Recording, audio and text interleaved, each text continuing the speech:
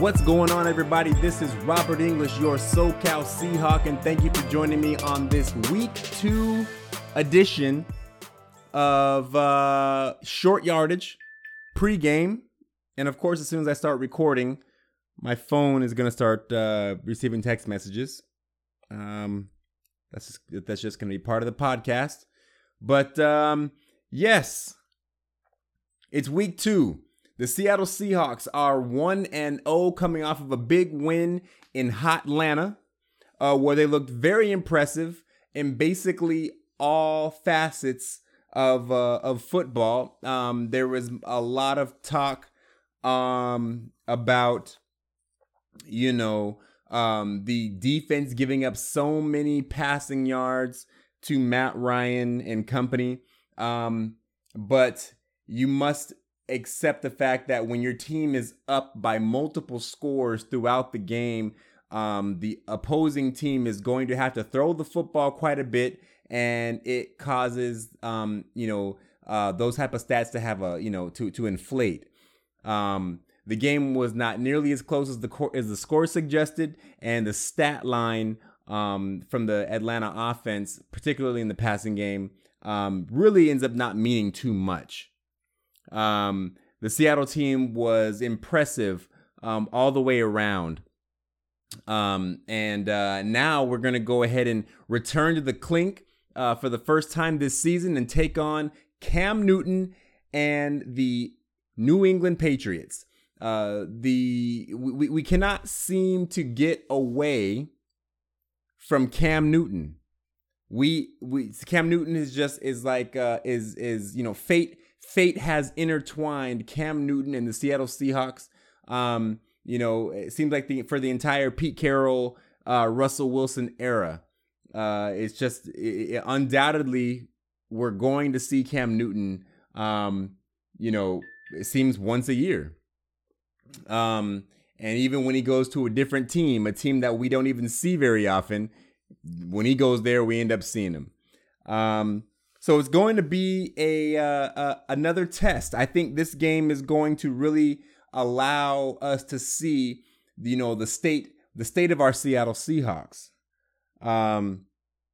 Where do we stand? Where are we?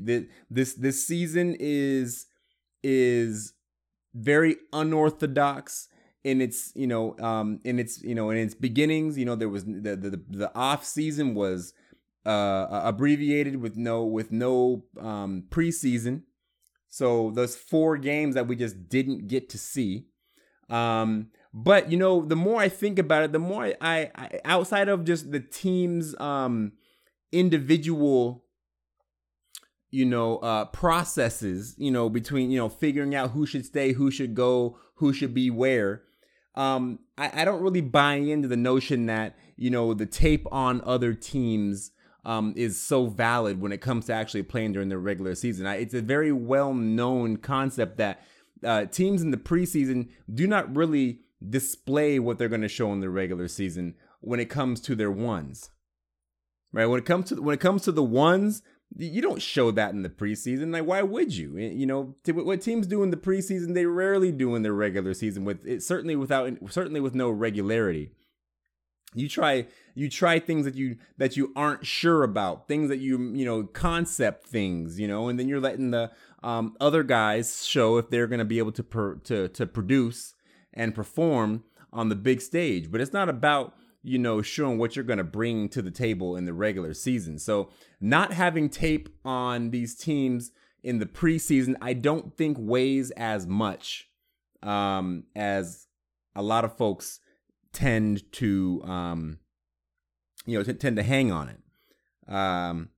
But that being said, the New England Patriots went into Miami last week. Was it in Miami or was it New England? That detail escapes me right now, but they played against Miami. And I wasn't overly impressed by the New England offense.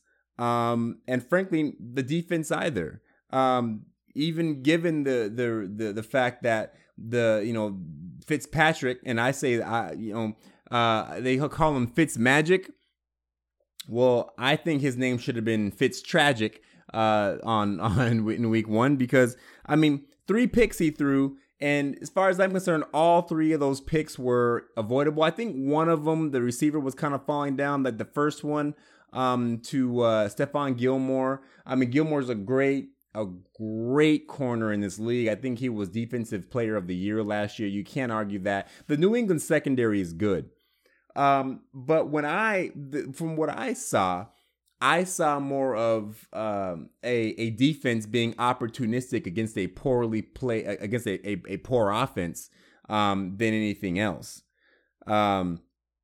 They didn't manage a sack in the game until midway through the fourth quarter, which certainly bodes well for the Seahawks, because Russell Wilson taking sacks, the Seahawks offensive line giving up sacks is certainly a worry for us. It has been, and it will continue to be, I'm assuming, for some time till we ever, establish some longevity of Russell Wilson not having to run for his life. He's been doing that for his entire career. So sacks are a big deal. Russell Wilson's first drop back of the 2020 season was a sack. I mean, if that doesn't tell you something, then there you go. Let me get a sip of my drink here. So I wasn't overly impressed by New England's defense. I just think that and Miami hung around for the whole game. So it at least appears that New England may have taken a slight step back, at least early this season. Newton was workmanlike in his production in his New England debut. 15 for 19 throwing the ball, 155 yards, no touchdowns, no interceptions. But I mean, it was he was just tossing the ball around. He threw the ball downfield very irregularly. So I'm not so worried about what he's going to do throwing the football. 15 rushes for 75 yards and 2 touchdowns, though. That's the thing with Cam Newton, right? He's going to run the football. New England is a brand new team on offense now with this Cam Newton, the Cam Newton effect. I mean, he ran the ball literally the same amount of time that he threw the ball. And his running game was far more effective. I believe that we are going to. I mean, Pete Carroll's Seattle Seahawks have made history by handling Cam Newton. I think we're all in the Pete Carroll era. I think we're 6-2 against Cam Newton. I think we've lost to him once in the regular season and once in the playoffs. But we have handled Cam Newton and his running ability for the most part over the last decade. So I think we consider what I look at it is, with this secondary shored up the way that it appears to have been on the Seahawks defense. I think if this game might have been played last year, we might be in trouble. The way that our secondary has just not been, it just hasn't been as good as we want it to be. And the most recent game against Cam Newton, I believe we won that game as well. This game could be trouble for us if we didn't have our defense apparently shored up the way that it looks to have been. A lot of play action, a lot of draw, a lot of it looks what looks to be RPO was what they seem to be running there in New England now, which is completely 180 out of what they've done with Tom Brady. Run pass options is not a Tom Brady thing, but with Cam Newton there, it's a whole new deal. And Seattle's going to have to adjust to it. There is, you got Sonny Michel, who's a good running back. He was 10 carries for 37 yards and a touchdown. Rex Burkhead was 7 carries for 32 3.7 yards a carry for Michelle, and over 4.5 yards a carry for Burkhead. I mean, with those two guys in the backfield with Cam, it does give you a lot of options. You have to respect the chances that Cam is going to run.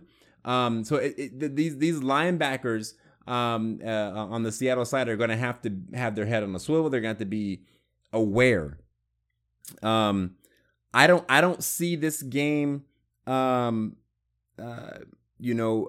a blowout. This game could go well into the third quarter before we really see who's really pulling away with it.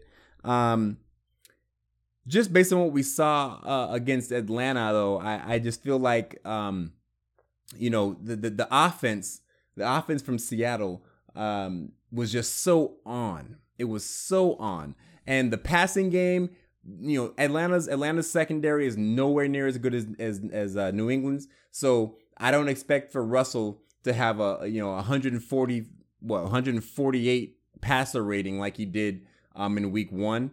I expect the run game to come out this week.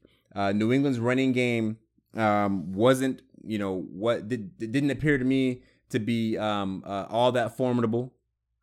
It's not known to be very formidable. So the running game is going to be a huge issue. Chris Carson, Carlos Hyde didn't have big numbers against Atlanta, but the times they did touch the ball, the yardage was good. They ran effectively, although not for very many yards. Individually, as a team, it wasn't bad. So I'm expecting to see the run game this week be a huge factor. And then it's going to be about tackling. The New England team, they spread out. Cam Newton's going to run the ball. They're going to do a lot of option stuff, read option. They're going to do RPO, play action. There's going to be a lot of moving parts in this New England offense. So it's going to be about tackling.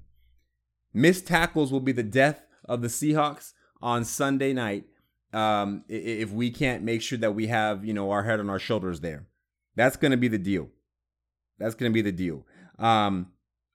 not worried about Cam Newton throwing the football. Ryan Fitztragic was 20 for 30 for 0 touchdowns and 3 picks. And I think those picks were, for the most part, all his fault. Okay, so I don't see that the New England defense really pushed him into those picks so much as he just threw bad, made bad decisions. Again, as I already said, only gave up 1 sack, Miami did, and that wasn't until the fourth quarter. Wasn't until the fourth quarter they gave up the 1 sack. So if Russell has time in the pocket, we're gonna be fine. I think that's gonna be the status quo for now and ever, in this Russell Wilson Seattle Seahawks era. If Russell has time, forget about it. Russell not having time is the only way you beat my Seattle Seahawks. Opening up at the Clink, it's we typically don't lose. Seattle actually has a league-leading 11-game home opener winning streak. So, in case you didn't know, yes, Seattle has the best going streak right now in the league for home openers at 11 games, 11-game winning streak in your home opener. So there's that. If history at all has its chance of repeating itself, or if it means anything, this is it. But this is Cam versus Russ. Jamal Adams was great in week 1. He was active in the secondary. He was active, in the box. I mean, he has shown that he is going to be a factor in the Seattle defense. And if he has even just as good as a game as he had last week, he's going to be huge in this game this week. Cam Newton's a big quarterback who's going to run with the football. So a guy like Jamal Adams is going to be a guy who can take him down, kind of like Cam Chancellor. I said last week that, I believe that Jamal Adams stands to be better for our defense than Cam Chancellor ever was, because Cam Chancellor was indeed the enforcer in that defense. You had teams that were afraid to go across the middle because you had Cam Chancellor there. He was a heavy hitter. He brought muscle to that defense. But that was, he was a decent cover man. But that's about all he had was he brought muscle. And that was significant. But Jamal Adams is like a hybrid best of both worlds. He can lay the wood on you, but he can also get out there and make those picks and cover. He can get down there and rush the quarterback. He's making tackles in the backfield. He's potentially better than Cam Newton, than Cam Chancellor, ever was for us. And I'm looking forward to seeing it. So I'm looking at this game again going 3 quarters. Where before we realize, before anybody starts to pull away, and I'm going to see Seattle pulling away midway in the third quarter. I'm looking at probably a 27-20 victory for the Hawks at the Clink on Sunday night. And Seattle is 2-0 Seahawks to open up the COVID campaign. And, it's a big deal. I mean, this is serious business. I mean, again, I said in my first podcast that I'm kind of putting a asterisk next to this season because you've got players that have opted out. You've got the potential for players to to catch COVID and not be able to play. Abbreviated off season. There's so many things. No matter what happens, people are going to say, well, it's only because of this, it's only because of that. No one's going to agree. So you put an asterisk next to this season. Even if the Seahawks win the Super Bowl, you put an asterisk next to it. But to start off 2-0 is going to be huge. After this Sunday night game against the Patriots, we then have to go see the Dallas Cowboys. And if I'm not mistaken, let's see, the Dallas Cowboys is going to be, it's also in Seattle. So that's good too, right? Home games are always good. We're then going to go to Miami and see Ryan Fitzpatrick. And then we're home again for the Vikings.